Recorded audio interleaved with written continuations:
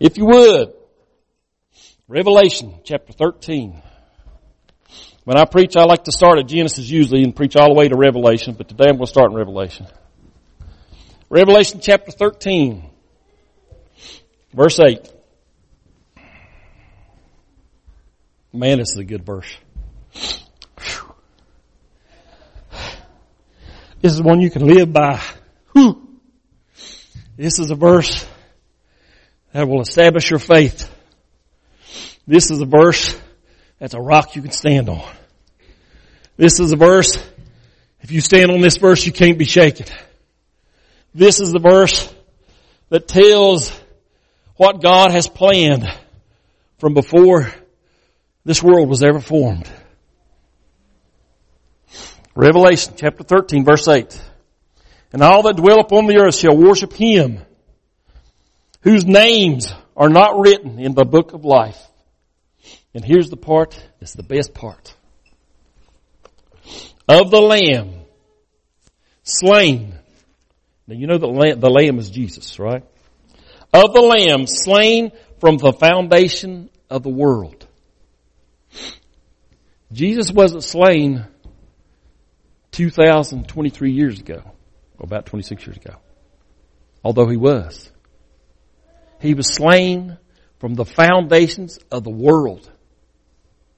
Before God laid the foundations of the world, before He set the world in existence, He already had a plan. Jesus had already been slain in the mind of God before He ever breathed breath into Adam. Jesus had already been slain. The reason? Because God knew you. And He knew me. And He knew exactly what you were going to do every day of your life. He knew I was going to sin. And if I sinned one sin, the smallest sin you can come up with, the smallest white lie, the Bible says not one jot or tittle, not one punctuation of the law will pass away. We will give account for every thought that we've ever thought. We will give account for every action we have ever done. We will give account for every second we live on this earth. And you know what? None of us measure up. And God knew if He didn't do something, when He breathed the breath into Adam, that every one of us would be in the flames of a devil's hell. But God loved you so much. He loved us so much. He wanted what was good for us.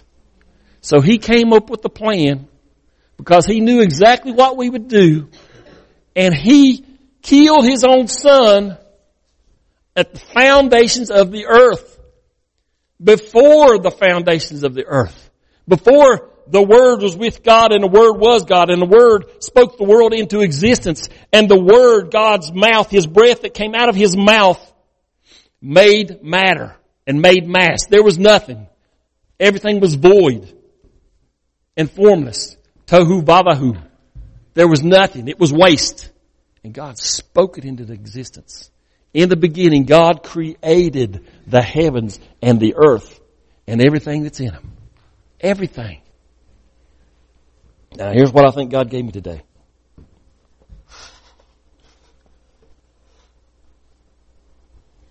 Slain from the foundation of the world.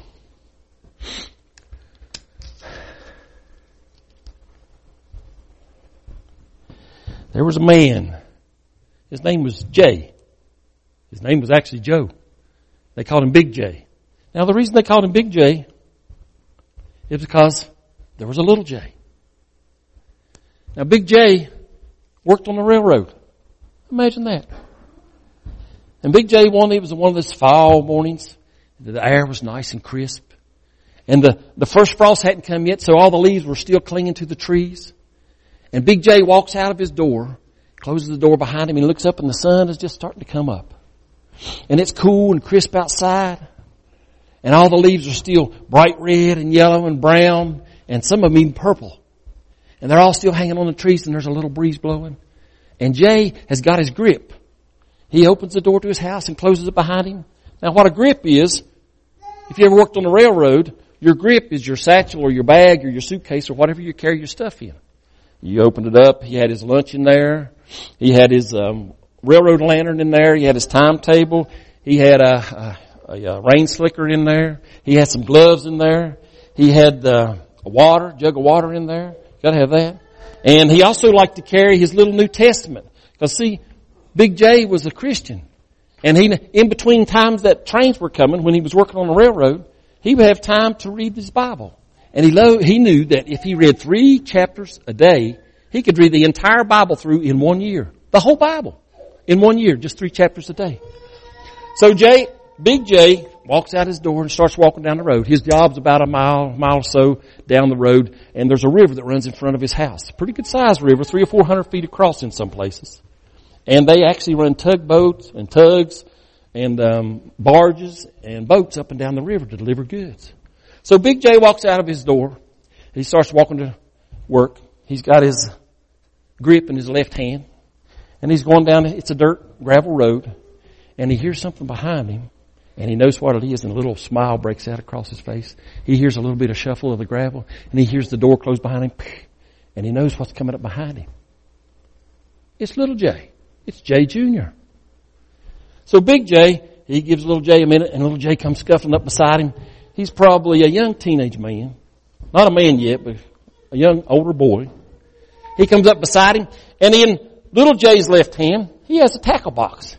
Because you see, little J loved nothing better than to fish. In his tackle box, he had the normal stuff, the floaters and the bobbers and some lead weights and some hooks. And in his right hand, J had his pride and joy. He had picked up glass pop bottles in the ditches, and you could sell them in those days for like 5 cents a bottle, get a deposit. And he had mowed grass, he had cut weeds, anything a young man could do to earn a little bit of money on the side. And he had bought him a brand new Zebco spinner, reel cast, and rod.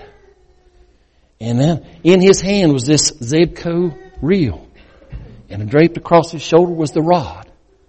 And Jay loved nothing better than to go fishing. So little Jay catches up with Big J. And you know how men do sometimes. Big J reaches over and smacks him on the back. That's the way a man shows affection, because we don't want to be too touchy and too feely. He smacks him on the back, and he says, I was wondering if you was going to get out of bed this morning. And little Jay looks at him and says, Dad, you know I'm coming. He grabs him by the back of the neck, gives him a little bit of shake, Says, all right. So little Jay and Big J start walking to Dad's work.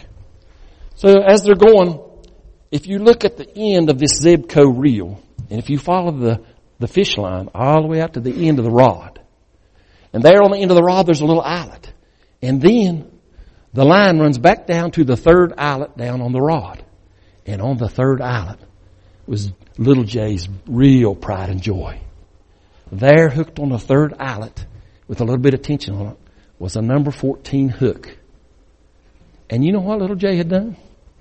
He had made his own fly.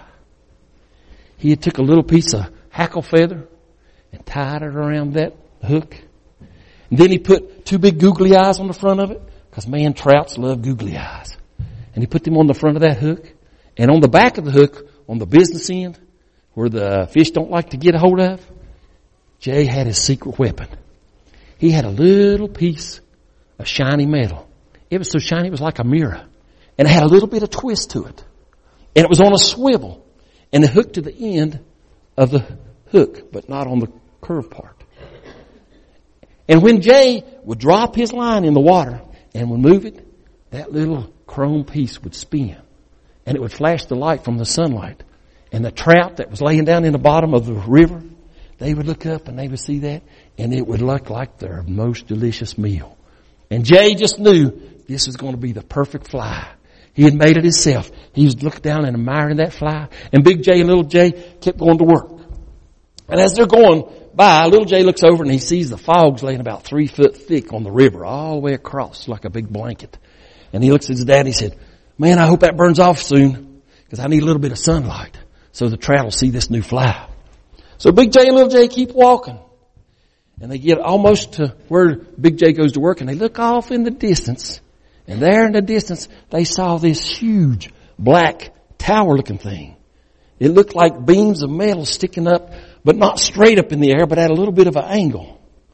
And Jay used to think when he was walking down, because he would go with his dad to work lots of times, because he would go fishing while his dad worked. Little Jay looked at that and he thought, that kind of reminds me of that postcard that Uncle Billy sent us from Italy. It was the Leaning Tower of Pisa. That's what that tower reminds me of.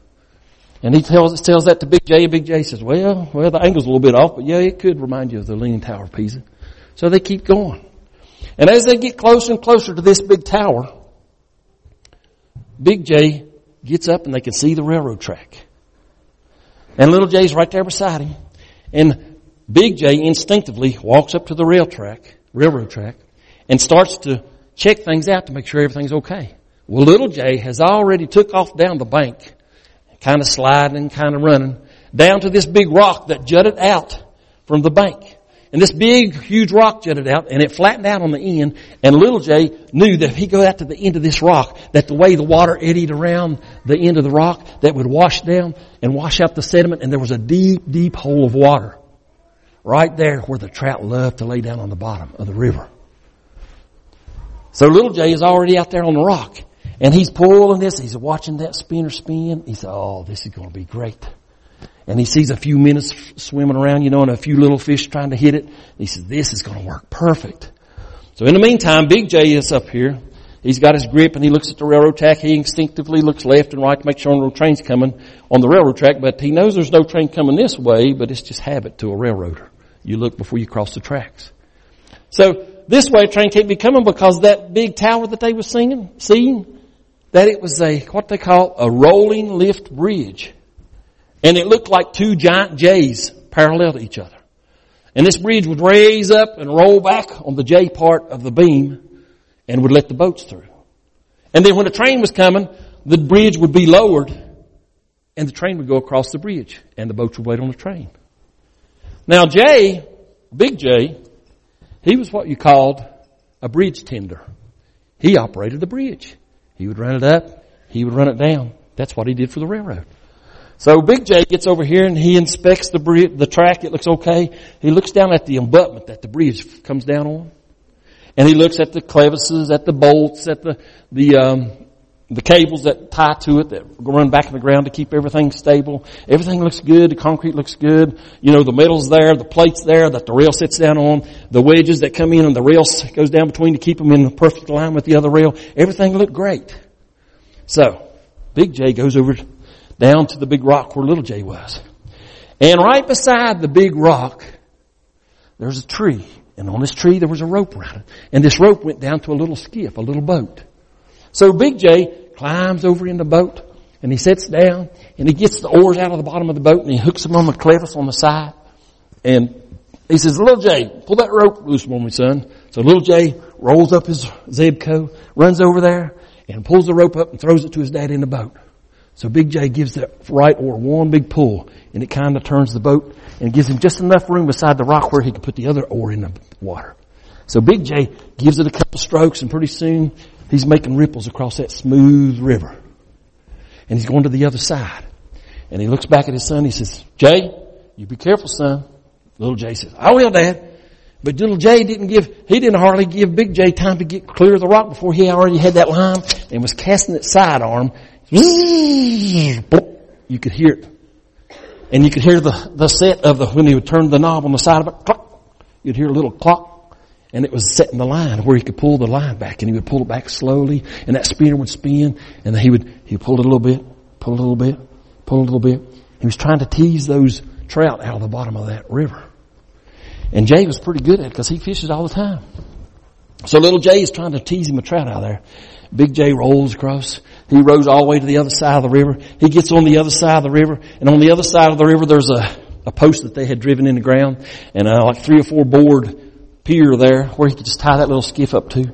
So he rows up to it just so he don't have to get in the mud. And he throws the rope over there. He takes the oars out of the left side and the right side, lays them in the bottom of the boat.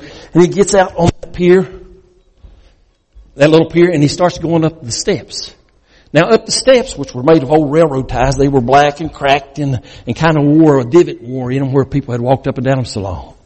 So when he gets to the other side, he climbs those steps and he comes up to the engine room. Now the engine room was an old brown hoist, kind of like a brown hoist railroad crane, a big hook they call them.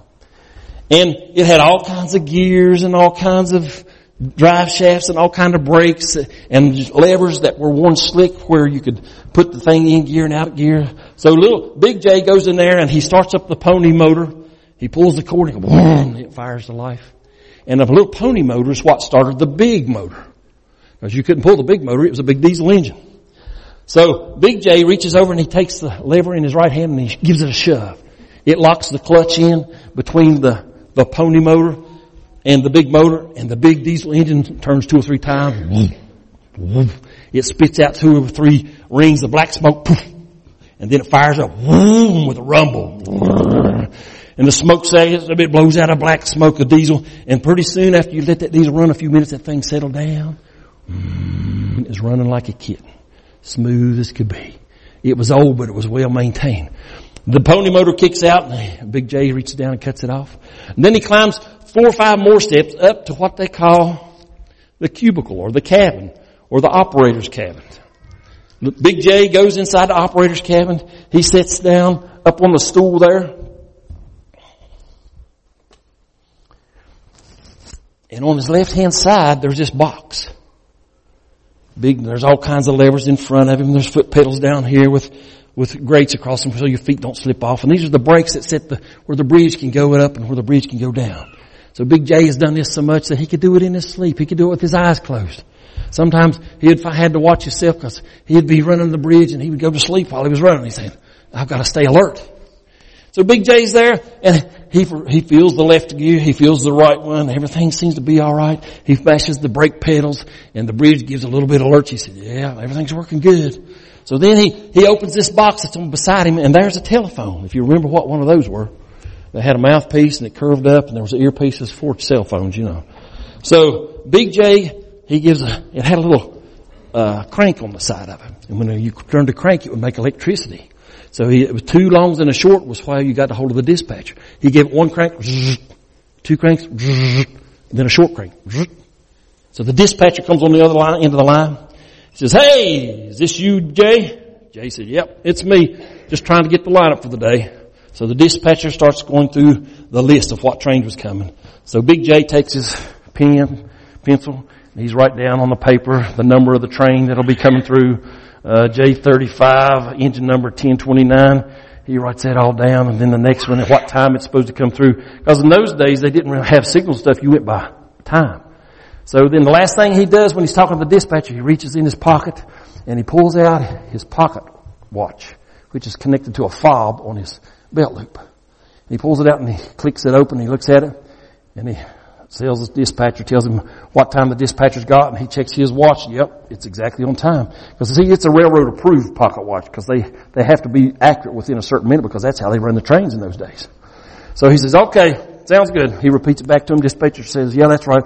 He closes up his pocket watch, puts it in his pocket, and he goes, so he knows he's got a train coming just pretty quick here. He's probably got a few minutes. He's got just enough time to get the bridge down. But he's not worried because he's done it 1,000 times. He knows exactly how, when he hears a train, he hears something off in the distance. And he hears a train blowing 2 longs, a short and a long, and he's blowing for a road crossing. Womp, womp, womp, womp. And that's how you know to clear the crossing. And there's a train, and he knows exactly where the train is. He's back there at the road crossing where he's blowing the horn. That's a pretty good train horn, wasn't it? You never know. I used to work on a railroad. But anyway, he blows the horn and he knows the train. He knows exactly where it's at. He knows the speed the train's coming. He knows how long it's going to take for the train to get there. But Jay's not worried because he's done this 1,000,000 times. He reaches his left hand and he pulls back on the brake release and mashes his foot down, and you hear the gears start turning and spinning, and hear the brake take a hold of the cog that it's trying to turn, and the bridge lurches a little bit, and it starts to go down. It starts to roll down, and Jay is watching this end of the bridge just to make sure it rolls down, because he always wanted to watch it just to make sure everything went good. And he's watching the far end of the bridge, and the bridge is coming down, and it's about halfway down now, and he hears the train blow again. Every so often they have what they call a whistle board. It'd be a big board, have a W in it. And the train would blow the whistle, and that way the operator would know that how close the train was getting. So he knows he doesn't have much time now. He's got to get the bridge down, because this train's coming, and this train won't be able to stop. And the thing about this train, it was a passenger train. It had 3 cars of people couple hundred people on this train. And then behind the people cars, it had about 20 coal cars and about 20 cars of logs that they had timbered and all kinds of box cars. So it was a heavy train. He couldn't stop. When he shut the brakes, it would take him a half a mile before he could ever stop. So if the bridge was not down, he's dead. He's going to wreck. So Jay knows how important his job is. So Big Jay's letting down. He's watching both. He's trying to watch both ends of the crane. He's listening for the train whistle to blow for the next whistle board. And he looks out and he can just barely see the train coming down the mountain around the curve because it was up track. It's about a 3% grade, which is really steep for a train. And he knows that train can't stop. So that train's coming down and he looks back there and he sees the train coming. So he's letting the bridge down and it's going just like clockwork, like it always did, just like he had done 1,000 times. He was having no problem. So the bridge is coming down. But then Big Jay looks across the river and he sees Little Jay. What's Little Jay doing? He's fishing. He hears the train. He knows the dangers. But Little Jay takes his rod and casts it sideways. But this time, when he cast it sideways, he noticed something splashed in the water. And it was an old sorry turtle kind of sliding, walking down in, jumping into the water, and they make a splash. So it threw him off his game. He went to throw sideways because he wanted to get that new fly. He is right down at the embutment where the bridge come down because that deep hole was there and he knew those trout was laying in the bottom. So he throws sideways with the Zebco and it spins out there and plops in the water. And that wasn't a very good cast, so he rolls it back up, plop, rolls it back up. And he gives it another spin and, Big Jay's just kind of watching him thinking, that boy's got it bad, So this time, he throws that thing in there and his aim is off a little bit. And instead of throwing it out way far where the embutment is, he throws it up a little bit because he's going sidearm. And just wouldn't you know it, the wind that just was blowing sporadically, a gust come along and that fly went up on top of the embutment. And Jay said, oh no. So he pulls it and the fly is stuck on the embutment, the bridge embutment. He yanks it, and it won't come loose. He tries to pull it. He tries to release it. He tries to flip it out of there. And the train's getting closer and closer. And Big Jay's over here and he's thinking, oh, that boy, he's watching him. And then the terrible thing happens. Little Jay gets the bright idea. He was a good boy. But when you're young, you don't always make the best decisions. He says, I gotta get that fly out there. I just made that. That's my pride and joy. I can't leave that. So Little Jay makes the decision. He runs up the steep bank. And the whole time he's going, he's reaching into his pocket. He pulls out his Boca tree brand three-blade knife and he flips out the big one while he's running. And he runs over and the bridge is coming down and coming down and coming down.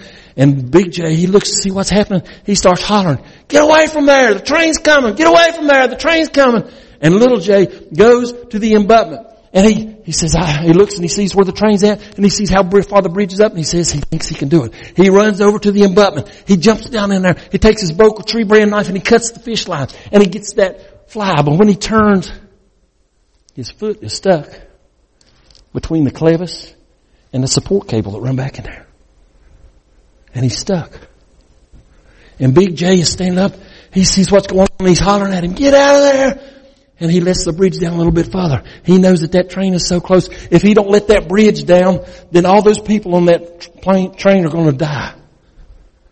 The train will run into the water and the passenger cars will go first and then all the coal will pile on top of them. And Little Jay is stuck there. And all those people on the train are going to die. Big Jay's over here. He's got a decision to make. Little Jay is stuck down there. He's trying with everything he's got to get loose. He's pulling, he's tugging, he's twisting. He cuts his tennis shoe. Nothing will help. He can't get his foot out. He's stuck. And the bridge is getting lower and lower. Jay pulls back on the brake and stops the bridge. He pulls back with all the strength and the bridge locks. The train blows its whistle.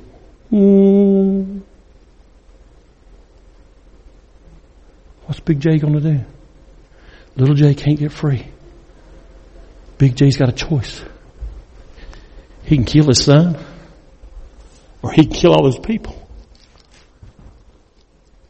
Big Jay closes his eyes, grabs a hold of the handle, pulls it back, mashes the foot pedal, releases the brake. The bridge starts going down. Jay's screaming at the top of his lungs, little Jay. Dad, help me! Dad, help me! There's nothing Big Jay can do. The bridge comes down.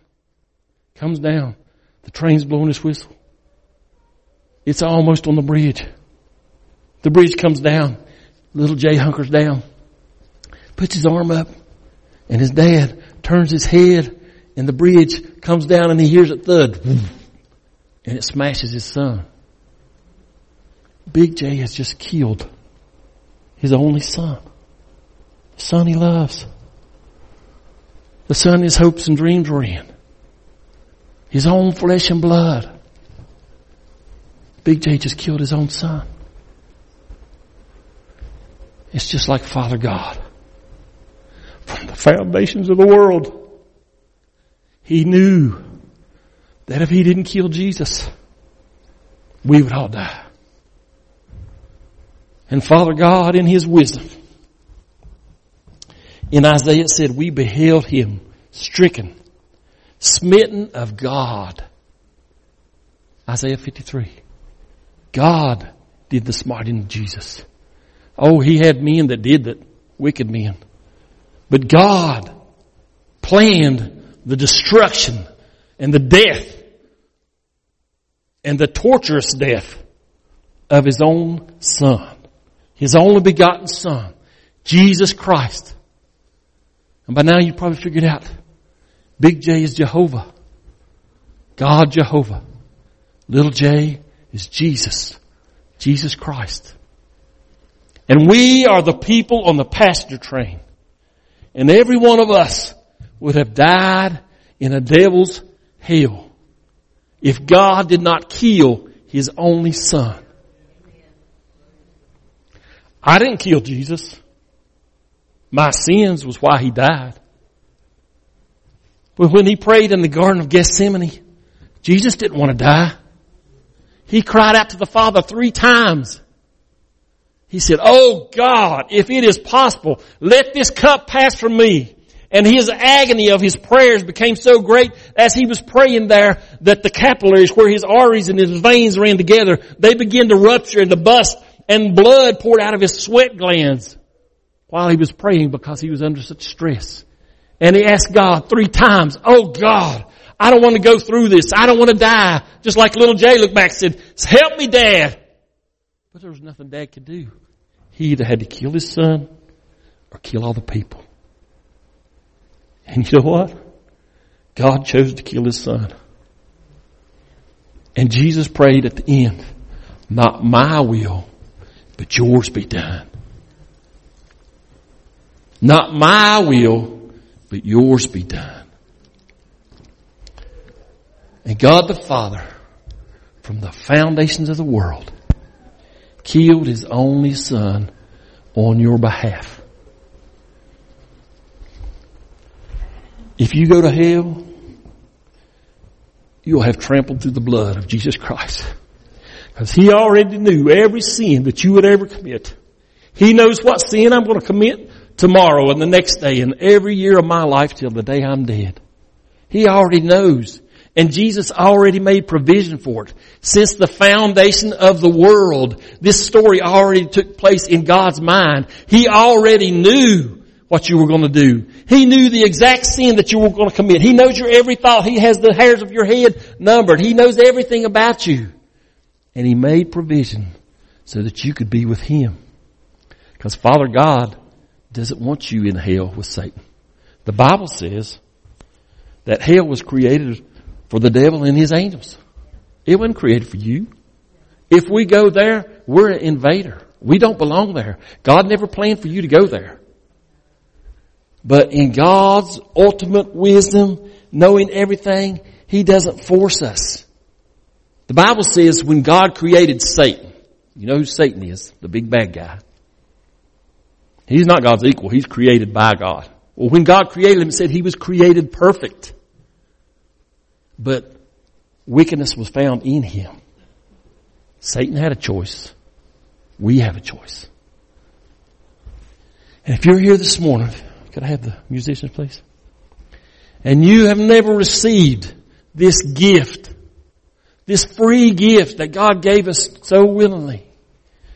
This gift that God made provision for you and for me, that we all wouldn't die and go to hell, but we could be with the Father. If you've never asked Jesus to save you, the Bible says, whosoever shall call on the name of the Lord shall be saved. You call on Him, and He will save you. Would you all stand with us, please? If you've never done that, if you have never given your life to Jesus, or you feel like you've turned your back on Him, I want you to come down to this altar and we're going to pray with you. God made the ultimate sacrifice, His one and only Son. And one other thing I want you to do. If you have asked Jesus to be your Savior, I want you to come down to this altar too. And let's pray for just a minute, because there's people that don't know this story. Come on down to the altar. Come on, let's pray. There's people that don't know about Big J and Little J. There's people that don't know that God gave Jesus Christ to die for our sins.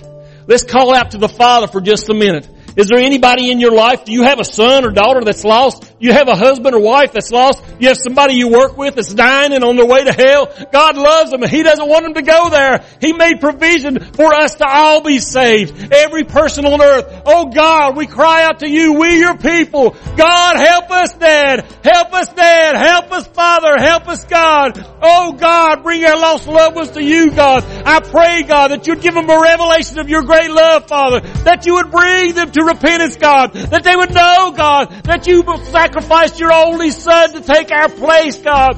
Oh Father, bring my son back to You. Bring Brandon back to You. Call your loved one's name out. Bring Brandon back to You. Oh God, You said You're married to the backslider. Oh God, You said You would fight with those that fight with us and that You would save our children. Oh God, we ask You, Father, to bring them out of the kingdom of darkness into the kingdom of light. Bring my daughter Brittany back to You, God. Oh Father, those people, bring them to You, God. We have lost loved ones that are dying and on their way to a devil's hell, but You made provision. Your blood covers every sin. Your blood, You sacrificed Jesus to save them, God. Oh Father God, we ask that You bring out of darkness into light, God. Out of the kingdom of Satan into the kingdom of God. We ask You, God, that the God of this world that has their eyes blinded, God, that You would remove the scales from their eyes and they would see their need of Jesus Christ, God, as we interact with people, Lord, that they would see Jesus in us, God, and we would be a witness to them. And Father, they would come to know You and come to know Your sacrifice and come to know that You have paid for their every sin, Lord. Oh Father, we have all rebelled. There's none without sin, Lord. You said all have sinned and come short of the glory of God. But God, in His wisdom, from the foundation of the world, slew Jesus so that I could be saved. Oh God, put that picture in their mind that they can't get away from it, Lord. Oh God, bring them to You. Save their souls, God. Save their souls. May they have a revelation of Your great love for them. Oh God, You did it all for us. How good You are. We cry out to You, Father. We cry out to You, Father, Lord. On behalf of those that we know that are lost, Lord, bring them into the fold. Bring them into the family of God. Bring them to You, God. May they not squander the sacrifice. May You get the reward of Your suffering that You deserve, Jesus. You purchased us all with Your blood. May they come and be saved, God. May they come and be saved, Father. May they come and be saved, God. We, Your people, cry out, Lord. We, Your people, cry out to You, Father. You are Almighty God. Bless You, Father. Bless You, Father. Bless You, Father. Bless You, Father. Bless You, Father. Bless You, Father. Thank You, Father. Thank You, Daddy.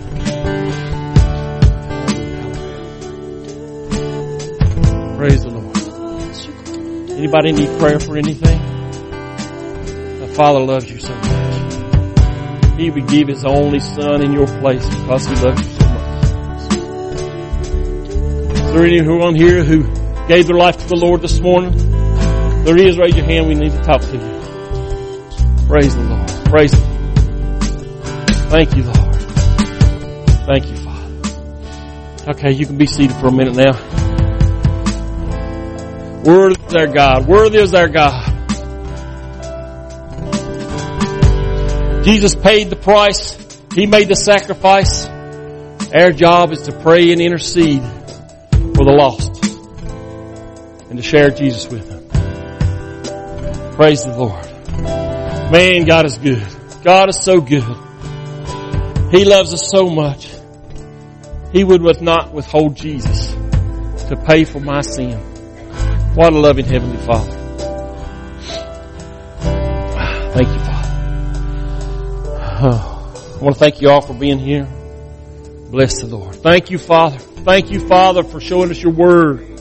Lord, we cover this word with the blood of Jesus Christ. We pray that it would go into our hearts and would bring forth 30, 60, and 100-fold, Lord. Plant of righteousness, God. 100-fold fruit of righteousness in our lives, Father. We cover it with the blood of Jesus till Satan can't pluck it out of our heart. We cover it with the blood of Jesus till it can't be choked out by the cares of this life, the deceitfulness of riches, and the desire for other things. We cover it with the blood of Jesus till our hearts will be good ground where the seed can grow, Father. We ask it in your name, Jesus, for your glory. Bring the lost to you. Amen.